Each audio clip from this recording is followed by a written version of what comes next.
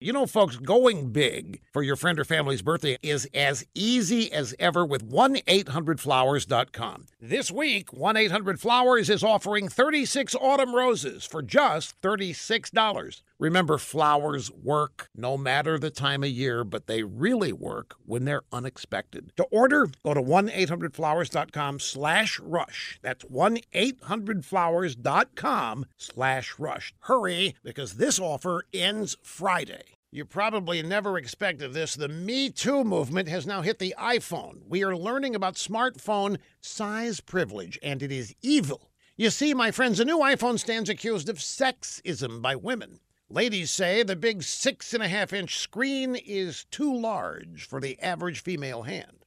So now we know 6.5 inches, too much, too big. And it's triggering a backlash. New York Times writer Zanepta Fekci says that women like her with small hands are stuck with something they can't hold and constantly risk dropping. British journalist Caroline Perez says the big device is too large for her grip and gave her a repetitive strain injury.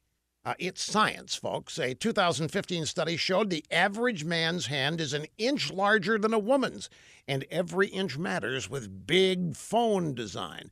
British MP Jess Phillips complains the default standard in technology is always that which suits a man, including men's pockets. According to an August 2018 survey of denim brands, the big iPhone will not fit into 60% of women's jeans pockets. So it's time to end male pocket dominance.